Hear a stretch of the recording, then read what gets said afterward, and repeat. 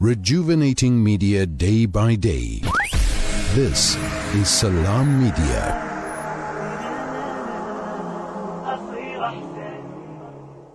Firstly, how can one identify and respond to conspiracy theories? You have co-authored the Conspiracy Theory Handbook with Professor John Cook, who is a fellow panelist, in fact, in which you outline the 7 traits on conspiratorial thinking, Professor Lewandowski.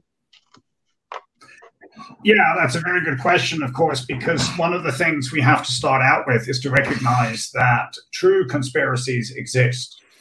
And so we're in this sort of position where we have to make sure that when we're talking about a conspiracy theory, that we are talking about something that is unlikely to be true. And the approach that John and I and other colleagues have taken is to analyze the cognition of people who are believing in conspiracy theories and how they talk about the world and how they spread their conspiracy theories. And when you do that, then you find out that their cognition and their rhetoric is actually quite different from that of standard evidence-based thinking. And as you said, there are 7 of these markers. I'll just go through, 1 or 2 of them. To me, the most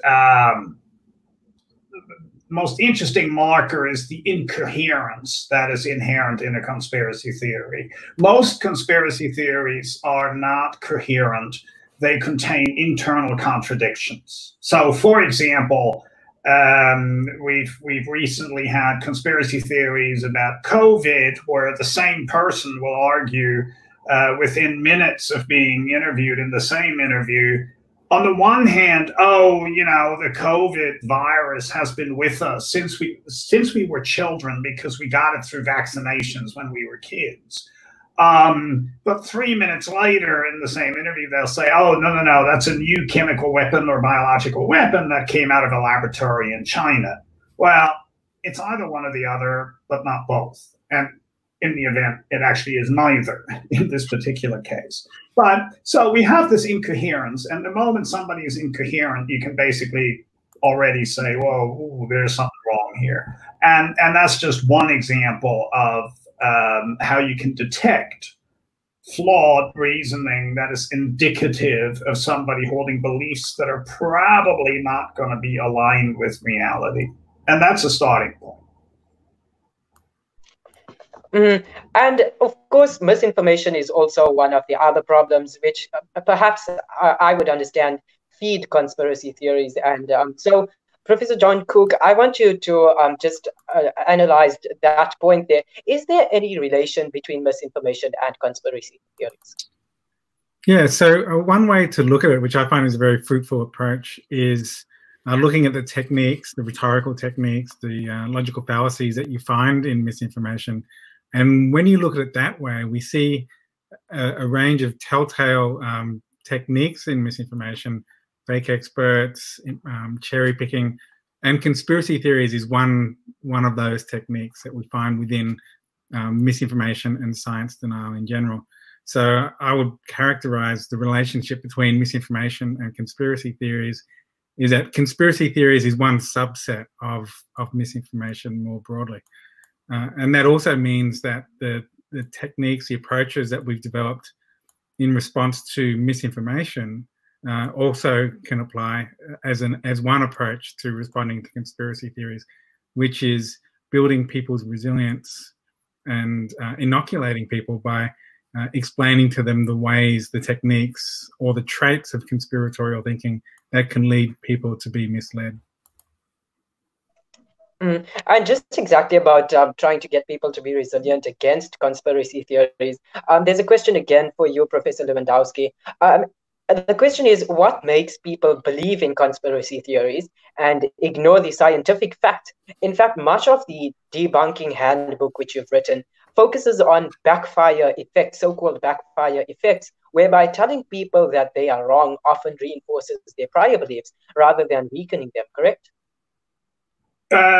Yes. Now, there's actually 2 questions in there. Let me take them up in turn. The first question is, why do people believe in conspiracy theories?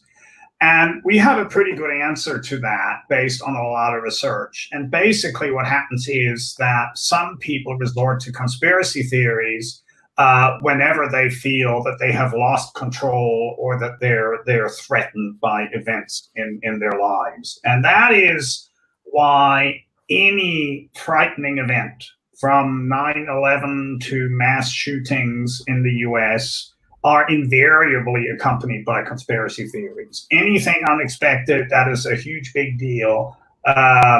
People are reluctant to accept a mundane explanation. They want something that is big and evil to explain these terrible things. So, for example, when Princess Diana died in a car crash in Paris some time ago, I mean, that was sort of a very mundane thing. You know, it was just some drunk who killed her in a car crash. But then a lot of people started believing in conspiracy theories because they felt that this major, massive event, you know, taking the life of this beautiful woman, must have a big explanation. And so whenever you have an event that is big, that is threatening people's sense of control, that makes them feel that, you know, they're scared, that's when they will start to believe in conspiracy theories. And so the question then is, what do you do? How do you talk to people like that? Now, you're absolutely right that sometimes under certain conditions, there are these backfire effects. That means if you try to talk somebody out of an opinion they hold, they actually become more entrenched. However, and this is a very important point to make, backfire effects are far less common, I think, than we first thought about 10 years ago when we started out doing this research. Initially, our concern much broader, that by, you know, simply trying to debunk something, that occasionally you might make the myth so familiar that people believe it more than before. Well, fortunately, it turns out that was a little, we were too concerned about that. And what we now know is that if you do get a backfire effect, it probably is only in very specific situations where the person who you're trying to talk to is extremely committed to a belief, and they consider that belief to be part of their identity. So with conspiracy theorists, there is some evidence that with hardcore believers in conspiracy theories, you may in fact have very little success in trying to debunk the theory. However, if you're talking about people who've just kind of heard of a conspiracy, or who are kind of sort of, you know, they're just mentioning it because it kind of sounds plausible, with those more mainstream people, you can actually achieve a change in belief if you debunk a conspiracy theory. Certainly, there's a lot of evidence now to suggest that. So you don't always get a backfire effect, and I think that's very important to drive that home. This is John Cook. A question that then arises is, how likely is it that any one of these conspiracy theories could actually be true? Yeah, I mean, that's a really important question. And it's the reason why in the Conspiracy Theory Handbook that we started by stressing that real conspiracies do exist. So we do need to be able to have the ability to distinguish between a baseless conspiracy theory and real conspiracies. And so we provide strategies to help people with that. Looking for the red flags of a baseless conspiracy theory in contrast to what an actual conspiracy, real conspiracy might look like. And some of those traits, or some of the contrast between the two, is that the way that real conspiracies have been uncovered were done through conventional means, people showing healthy skepticism and being responsive to evidence. But if you encounter someone who's promoting a conspiracy theory where they're showing nihilistic skepticism, like they just an overwhelming skepticism of any data or information, and they're unresponsive or immune to evidence, if they reinterpret random events as being part of this broader pattern, those are those red flags of a potential baseless conspiracy, and can help you to spot what is more likely to be a baseless conspiracy theory. And let me give you a quick example. And I'm going to kind of fact check Sander for briefly in a very gentle way. You mentioned how academics don't always aren't the target of a conspiracy theory. No, we can't take that statement. Having thought about it now, I think we've all been the target of conspiracy theories. So yeah, go ahead, John. Debunk that statement. So I'm only bringing this not to ping Sander, but more to try to illustrate my point. A few years back, Stefan Lewandowski published some research linking climate denial with conspiratorial thinking. And the response to this research from climate deniers were to